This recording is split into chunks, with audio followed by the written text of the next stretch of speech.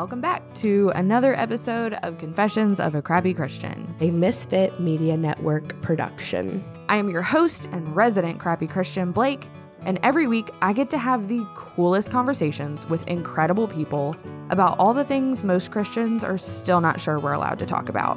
So if you've been looking for a place to land with all your crap, and for someone to just be honest about what it looks like to walk through this Christian life, well, you've come to the right place. Pull up a seat, pop in your headphones and tune out your kids, and come hang out with me and a guest for the authentic conversations that you have been looking for.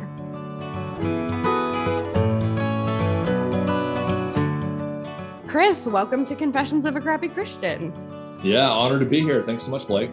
I have to ask you just really quick. I meant to ask this before we started recording. How often do you have to be like, not that Chris Brown? You know what? Actually, in the early days, it was a challenge. Every time I went anywhere, it was kind of a letdown. There used to be an old commercial about Michael Jordan. Michael Jordan let down Michael Jordan, and I was going to let down Chris Brown for a while, but it's starting to die down a little bit. Because I don't know what's going on in his career, but there's sometimes when he's in the spotlight where it's actually every conversation. But lately it hasn't been bad at all. Okay, good. Yeah. Well, and I knew that it wasn't like that he wasn't that Chris Brown. But even when we were booking it, I was like, this will be fun. People are going to be like, what?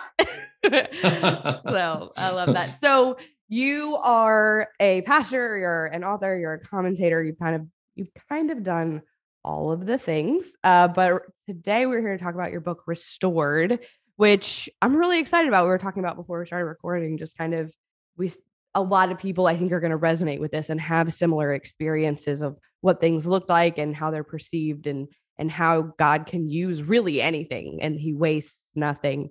And so can you just tell us a little bit about the book and what you do?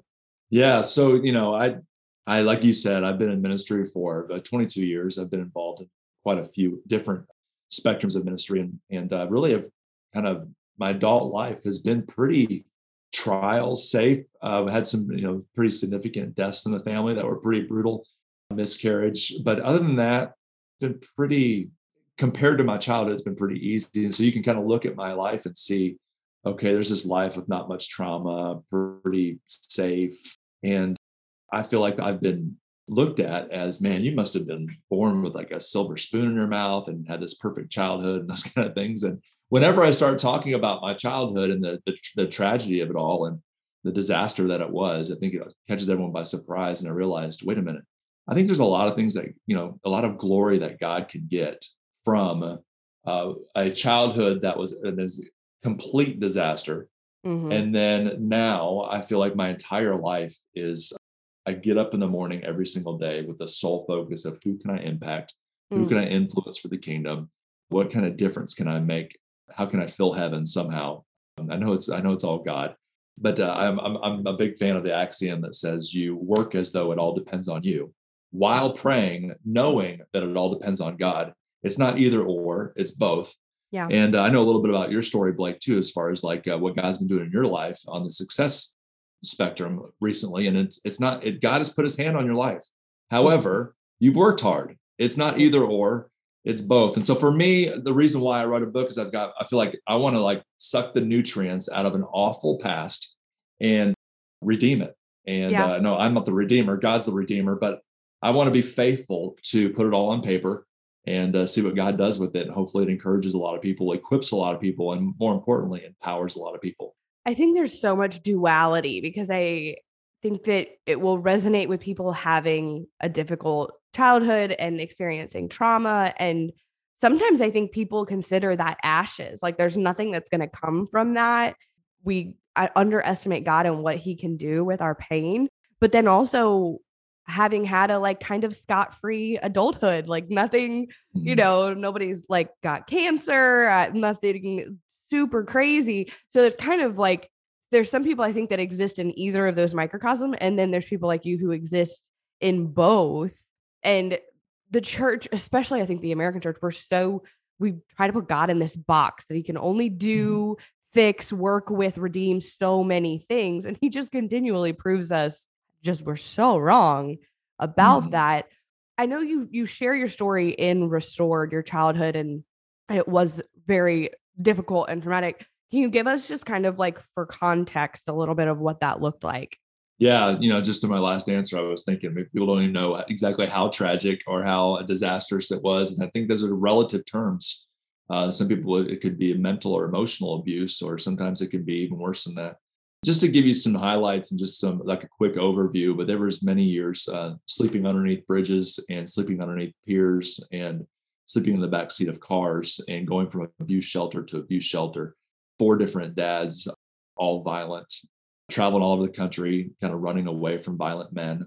Just a lot of tragedy. Mom hooked on narcotics, dad's hooked on narcotics, lots of neighbors and friends coming over and abusing my mom in front of me, DUIs, Baker acting my mom, just some highlights, just absolute chaos and the lack of stability. And so the fact I'm here today talking to all of you, it's a little bit it's a little bit overwhelming to think about how good God has been. Yeah, absolutely.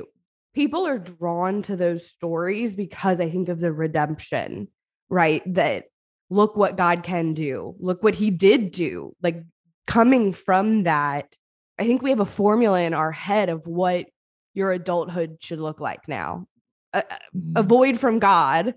You have no male, not only do you have no male role models, you have really crappy ones. What you're seeing modeled as masculinity and as being a man, as relationship is just the complete opposite of anything remotely healthy.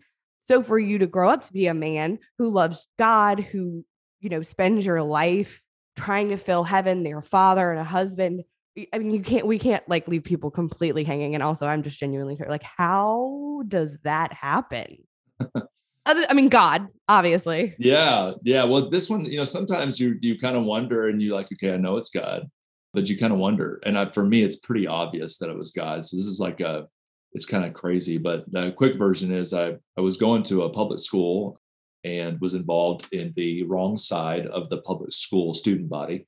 I've got some public school.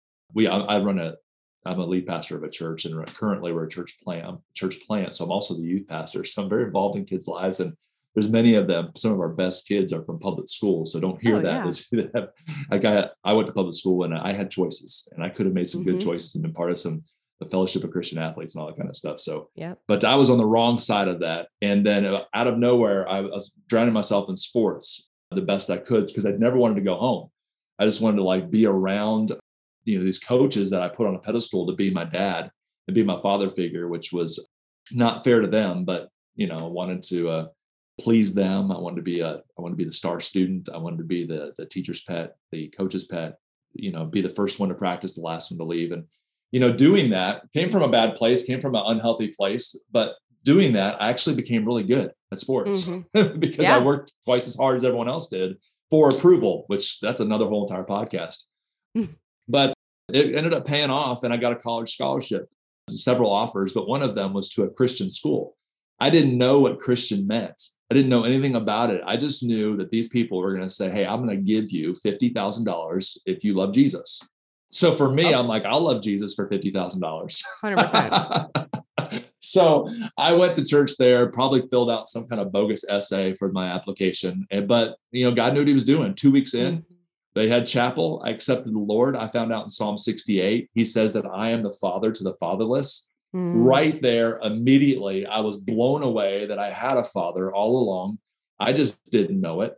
And immediately for me, it was a 180-degree turn, and my life was never been the same. Well, I met my wife there. So it's like this chain of events. It's like I accepted the Lord. I went and met my wife there. My wife comes from like the Brady Bunch, a reference for those of you that are a little bit older, but comes from this perfect family. And I married in that perfect family. And perfect, when I just say perfect, I just mean stable. Yeah, right. For me, I'd never had at that point, I'd never had a dinner with a family unit in my entire life, like at a table. Yeah. So that gives you an idea of just the swing. I'm like, this whole concept of family was all new to me.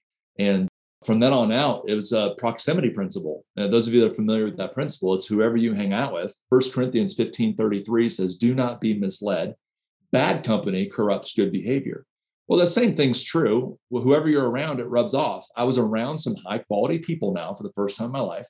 And so therefore, by being around quality people, people that pull me up, not push me down, people that give me a higher level of thinking, her family, God has used college, used baseball, used coaches, used mentors, and used my wife and her family to restore my story.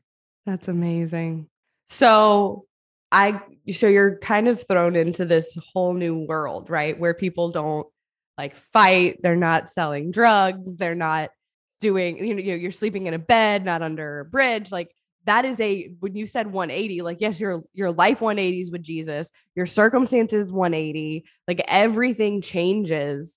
Was it pretty immediate for you that you like, because it sounds like you're still pretty young, like I feel like when you get thrust into a really new situation, good or bad, it can take a minute to realize, oh, I'm going to have to deal with all of that. Like, I'm going to have to look back and like reconcile and deal with that. Were you like immediately aware of the stuff you were going to have to unpack, or did that kind of come later?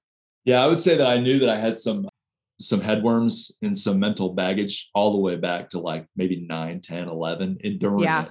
I didn't know right and wrong. I didn't know really about like what a stable life looks like. The part of the city that I lived in and all the different places I lived in, 17 different schools, multiple states, probably 40 or 50 different homes, just evictions and all that kind of stuff. I knew that it wasn't normal. I didn't know what normal was. I just knew that was jacked up. So yeah.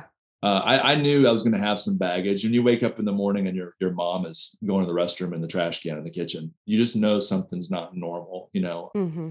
So I've always known I've got mental baggage to deal with. And so through lots of like mentors and counseling and even the places that God's led me to work as an adult, I've worked under the most amazing leaders. Many of the names that I could literally say on here and you guys listening in all know who they are. Mm-hmm. I've been able to serve directly underneath them. And so it's just really blowing me away when I think about the contrast between childhood and adult. But yeah, I've had some mental stuff to work with. Some of the things are like a scarcity mindset, huge scarcity mindset of like all the way down to like real practical stuff of like not throwing away any food. Yes. Like, and then I'll actually eat something extremely fattening that was for the kids.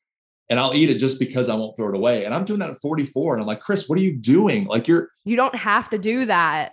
All right. I'm like, what am I doing? I'm like, that saves me like 8 cents. But it's like, I got to do it. But 8 cents was more.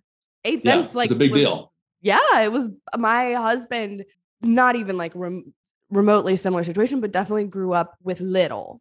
And he still like does exactly what you're talking about like the girls won't finish their dinner. And I'm like, it's because she's 4 and we served her, like we had more than enough food to go around. Like, it's okay, baby. Like this is not going to be good leftovers. Like, it's okay, but I think that that's a really valid point. Like, because that scarcity versus like abundant poverty versus abundance mindset goes so far past like food and material, right? Like it goes into like what I hate using the word deserve because people get very weird about that word, but what you can have in your life if all you know is nothing, like love and joy and peace. Like those things weren't a part of your childhood either. And I've encountered a lot of adults that have scarcity, poverty mindsets about those things on top of money and food and a roof over their head. Yeah, no, I've seen that in my relationships as well. Even just baggage of like not letting anybody in close because what's the reason? Why would I do that? I'm moving in 3 months. I'm moving in 2 months. We're going to get evicted. I don't need to have a friend. Like so that's another one. Another one is just how to handle conflict, with their anger or stonewalling people or just going mute for like a week. When we were first married, I was 22. She was 19. We met in college. We got married right away. The way we did conflict management, she's obviously coming really healthy and like, hey, let's talk about this, honey. And I'm like, I haven't talked about my emotions in my entire life. And so it's just there's a big hill to climb to learn all that. And kudos to my wife, and the Lord. We've had a really stable, healthy marriage for 22 years, but God gets a lot of that credit, gets really all the credit. But my wife, what he's done through her, she's literally perfect. So just been really, really blessed. So I do want to, speak to the overcoming obstacles in your life, but I also want to speak to, I don't want there to be any confusion on who the hero of the story is. The hero of the story is definitely God. I don't know of anything. One of the questions that my publisher said, hey, this might be a good question for interviews, was something on the lines of, how did you overcome all this? And I'm really having a tough time with that question, because I don't know if there's anything I put in place to overcome. I'm overcoming everything right now. It's not like looking back now. I look back, I'm like, what worked? And one of the things is that proximity principle I talked about, like, because of the exposure to higher level thinking and people who thought about spirituality and people that love Jesus, and that I didn't do it on purpose. I'm like, there's a wise mentor. I think I'm going to go talk to him. None of it was proactive. Now I'm just learning. I'm hoping to help readers and hoping to help your listeners. Like, here's what worked for me reactively. I can just tell you what happened, but proactive, I get no credit. I didn't do any of this. God just kept putting the right people in my path. Yeah.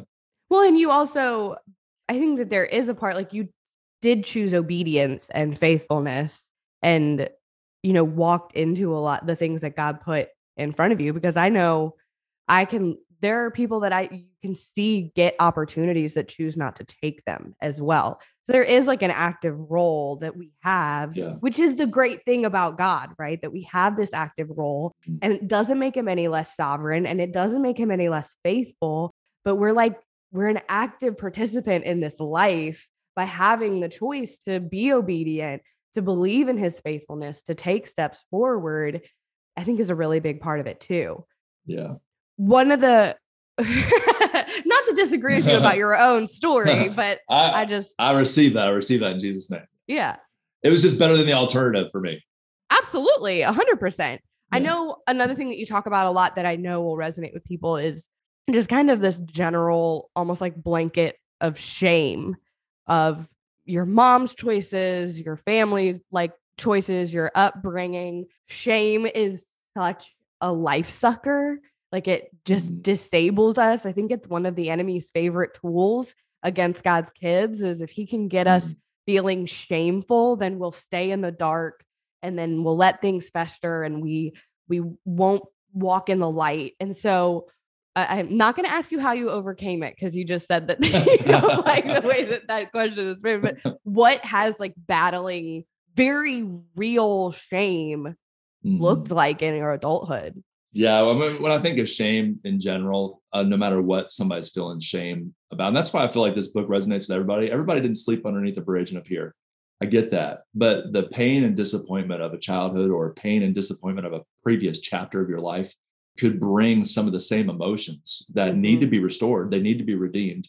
And so the principles that are talked about in this book are principles that are applicable to, I don't know of many people that come and just raise their hand and say, you know what, I've never been through pain. Yeah. I've never felt shame before. Yeah. I think we naturally our skin gravitates toward shame. And I think where this worked for me is when I got my identity right on who I really am. I'm not a decision that I've made. I'm actually not even a decision I didn't make that I was supposed to make. That's not who my identity. You got to get your identity right, that you are, regardless of what you do, you are a child of God. And I think you also got to get your expectations right.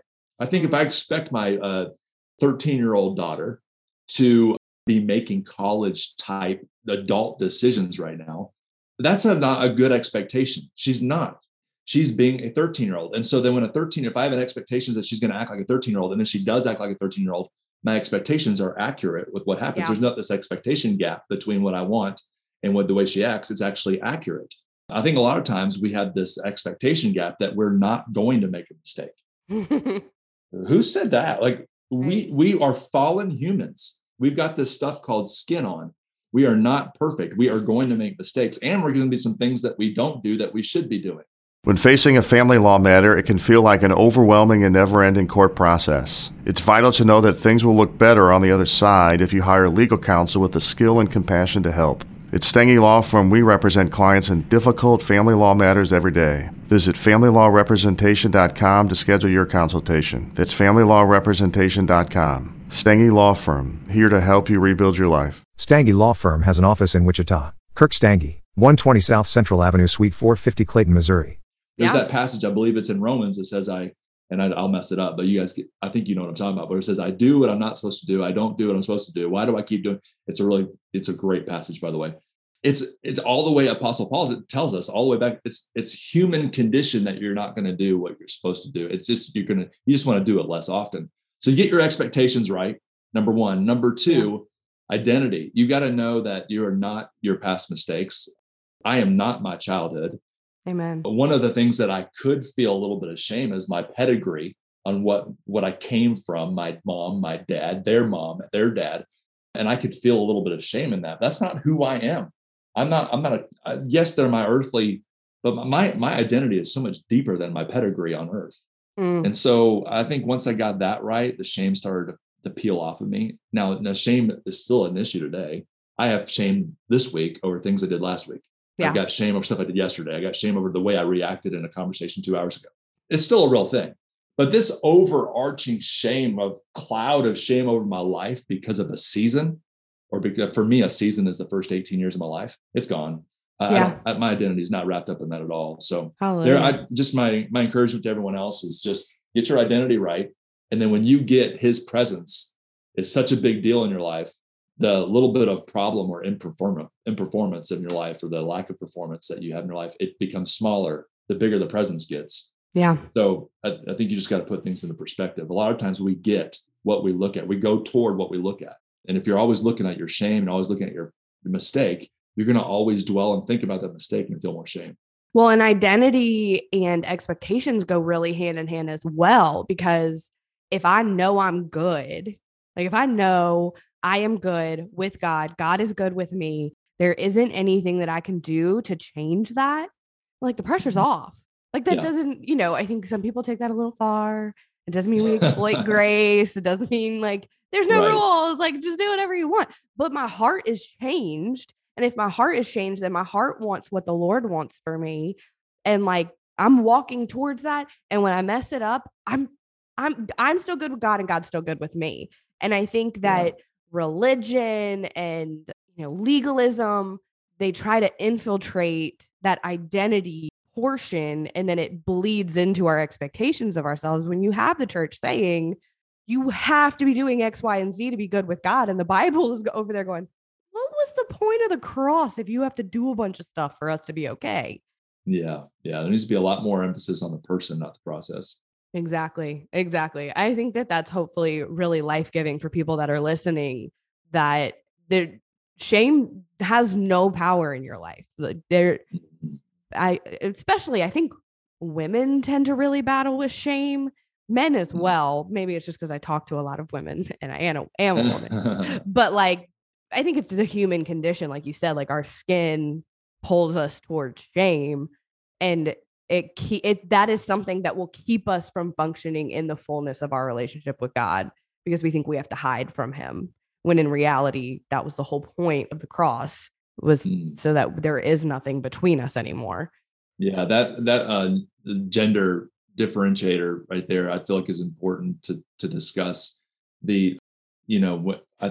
I do think they experience shame the same amount. I think what the difference is females are so good most of the time at talking about it. And so therefore it's out and about. We hear it more often. And that is so healthy. So if you're a lady and you're listening in right now and you feel shame and you actually talk about it a little bit, man, don't stop that. That is so healthy. I think to dwell on it and have it like you're speaking shame over yourself but to like process your feelings and say like that's what's so dangerous about men. Is I feel like they feel shame just as much, possibly even more. And what's really, really unhealthy is we're not talking about it. Yeah. We can't have sin and peace at the same time.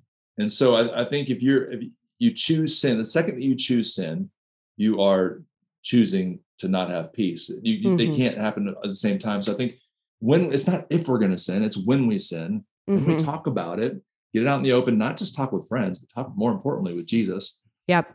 And get it out in the open. But you're never going to have peace while there's unresolved sin, or there's sin that you're trying to keep from God, even though know he knows. So I think we have a choice, sin or peace. Absolutely. Another thing that you talk about that I really loved in the book is generosity, which I just knowing the little bit of your story that I know, you didn't grow up in circumstances that fostered generosity because it was survival, right? And it was just getting by. But I think the other side of that coin is that so many people have equated generosity with spending money. And that's kind of one of the things I think you actually say in the book, I don't have to be financially secure to live a generous life. What does that mean? Well, this may be my life verse. I've never actually coined it, but I swear I talk about it all the time. So it must be Proverbs 11:25 says the generous will prosper. It's literally that, like, you may hate that word because prosper is like, oh, what that brings to the whole prosperity gospel, all that stuff. But the word prosper is not my word. That's straight from the scriptures. And so Amen. I think we, in today's world, we take it out of context and go extreme with it. Or some people have hijacked it and made it mean something that God never meant for it to mean as well. Exactly. Yeah. Yes. What that word in that verse it doesn't mean you're getting a Mercedes tomorrow and a big fur coat. It just means you're going to prosper, and not just financial prosperity. Actually, prosperity, I feel like financial prosperity is actually the least important out of them all. Exactly. It's the least life-giving for sure. Yeah. Yeah. So that's just the first half of that verse. The second half is the one I really love. Those who refresh others themselves will be refreshed. Mm-hmm. And I can remember back when, my mom and I together combined, even me working after school, combined total, our family income was $11,000 a year. Mm-hmm. That was with her working as a waitress at 3 different restaurants and getting fired every other day and trying to work at another restaurant, working at a gas station, and just this, whatever, all that together. I can remember because I did the taxes as like a 13-year-old.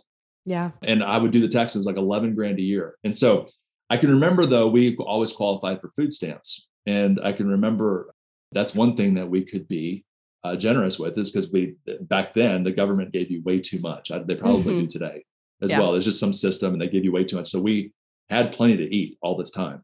But she would like from scratch make these homemade noodles, or she'd make homemade lasagna, and like she'd spend all day on it, and then have a couple of neighborhood kids come over and stuff like that. And I can remember her face during all this trauma, all this tragedy, all this shame, all of this selling her body, all of this. I mean, you think about the nastiest things you can do with your body and your time and your energy and your money and everything. That's the lifestyle she was living. She was really for survival. She wasn't a bad person.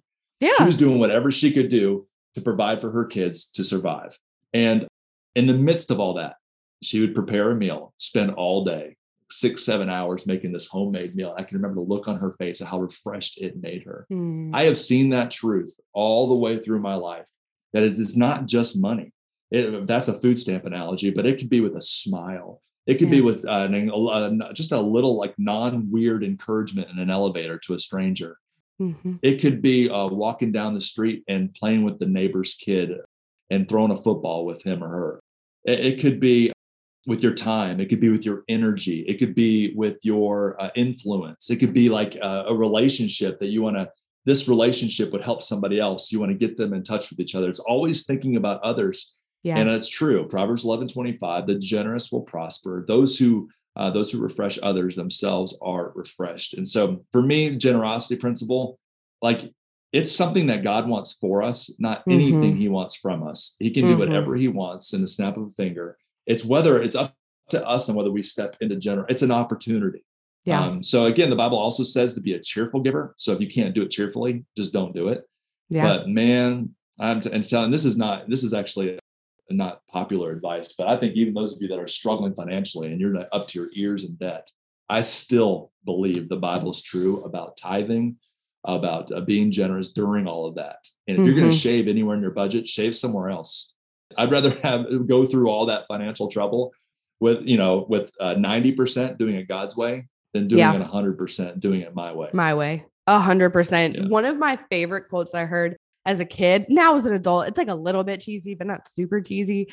And I'm going to butcher it, but is like, I don't want to like delicately tiptoe into my grave with lots of stuff. I want to skid in, like slide in, having used everything God gave me. And that I don't want to get to the end of my life and it be a life of preservation. I want it to be a life of, because sometimes I think people are uncomfortable with generosity. I think people are uncomfortable extending it and receiving it.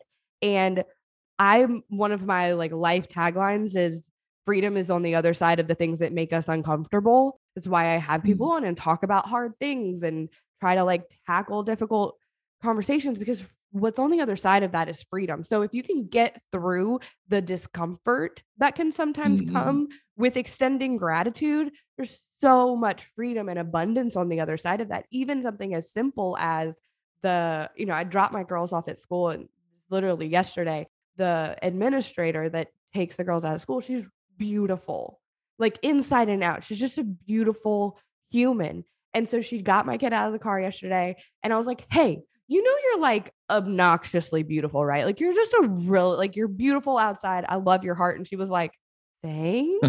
Like didn't know what to do with it, and like I could there was this part of me that was like, don't be weird. Don't be weird. Don't be weird. I'm just going to be weird. I'm just going to like tell you, because like, who knows what kind of day she was having? Who knows how that impacted her day moving on? Who knows if she needed to be reminded of like how beautiful she is in Christ? And I think that I don't know if it's culture. I don't know if it's just our own humanity. We've like made generosity weird in all of the ways that you're saying, financially, with our time, with our energy, with our words. And so we don't do it. And so we preserve it and we just like keep it, like we like hide it, away, when God gave us all of this, all of our gifts, all of our words, all of our money, all of our time to give away.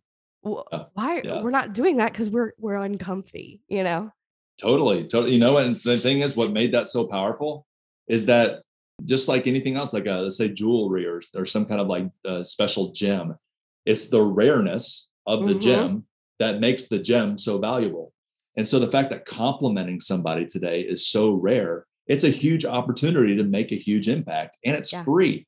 And you're just using the tools that God's given you, a mouth and a tongue that should be a tool for the kingdom, not a weapon. And energy and your pulse rate and your ability to move and to like all those things are all tools, and we can either use them for the kingdom or we can use them for ourselves. And I'm convinced that using them for the kingdom and using them for others is 10 times more gratifying. Have you ever seen those videos? They're like on TikTok. You'll see them on Instagram sometimes, like the drive-by compliments. Have you ever seen those? Like these, like people like film and they drive around and they'll pull up next to somebody and be like, hey. And the person will turn around like, why is this person yelling at me? And the person will be like, you have a really great smile. And the person's face just like lights up. Like, why are we not doing that more? I mean, yes, you can, like, I've been hit on by some very creepy men out in public places. That's not what we're talking about. But I think and that just speaks to how disconnected we are as a people. We're so disconnected from one another. The pandemic has not helped with that. There's no real like generosity. Like can you imagine? Like, I want to be known for my generosity. I want, when I go down, like, I want people to think back and be like, she gave everything she could. Time, money, energy, words, gifts. Like she wasn't trying to hoard any of it for herself. She was just trying to get it all out there. And I love that you're championing that message outside of like, it doesn't just have to be money. It can be like, if you're in a situation to be financially generous, go for it. But not everybody is. And that doesn't mean you can't be generous. It's the overall concept. It is. I've got 3 kids, and I have right now in this stage of their development, I've got 1 saver, 1 spender, and I've got 1 giver. And I've raised them all the same way. It's just God, just like that's their lean. They lean towards that direction. Well, what I've noticed is not about money. It's that part is, but like just overall, the giver is a giver altogether. Like she just literally thinks that way all the time. Well, I found myself as a loving father. Okay. I love all 3 of my kids. Who do I want to do more for? Who do I want to give more money to? Who do I want to naturally, I don't think about it. I just naturally want to give her more. Well, that's the way our loving Father is too. He loves us all the same, but he wants to fuel those who are going to radiate his kindness and his love to others. He wants to keep fueling it for you. Yeah. And so I think just keep that in mind, that he wants to resource those who are going to spread his love. I tell our volunteers on Sunday morning, I say, hey, listen, let's not be kind. Please don't be kind. I don't want to just be kind. I don't want to be like, welcome to Moe's. Be Jesus filled, like the next level, like be generous. We have a value that says generosity is our norm. It's actually not above and beyond. It's not something it's just who we are. It's a norm. We are generous. And so I think it's a huge miss when we walk around. We've got our fist all clenched up, and we're trying to keep, because it really is actually not even, being a giver is actually attractive and magnetic. Yeah. When you're the opposite of that, it's actually repulsive. And so it's not just about, it's like an actual swing, like a swing in your relationships and your opportunities, because people can sniff it from a mile away. Oh, absolutely. I just did an interview where we were talking about, the whole goal is we want people to encounter us and think, I want what they've got. Mm-hmm. How are they supposed to want what we've got when we're hoarding it? We're not even giving it away. There's nothing for them to want. And again, we're not talking money. Like, I'm talking life. If we are hoarding life, if we are believing it is scarce, that what is there to want? Those people are no fun to be around. It does not look like Jesus. Yeah, I felt, and then just those listening in, I'd openly admit that this is a daily struggle. Like, even just in the gym this morning, I literally want to put in my earbuds and literally, or AirPods, and I just want to work out. But I'm missing all these like eye to eye contacts, sharing a smile, making somebody else smile. Hey, way to go, or like a high five in a non-weird way. Yeah. But I naturally gravitate towards selfishness, and so it's a daily battle. Absolutely, we all do. I don't think this conversation has sounded like you and I are being like, look how great we do this, and everybody else sucks. I hope not. No, I don't think it can be communicated that way at all. We all have a propensity towards selfishness, but we also have a really well-equipped Holy Spirit and a changed heart to navigate us towards abundance and towards graciousness. So this was such a good conversation. I literally feel like I'm just sitting here chatting with a friend about like life stuff that matters. So your book comes out March 29th. I'm not sure when this episode comes out. So if your book is out, people can get it where they get books. When I first started the podcast, I'd be like, tell people where they could get your book. And it's like the place everywhere. You get books everywhere. You can get books everywhere now.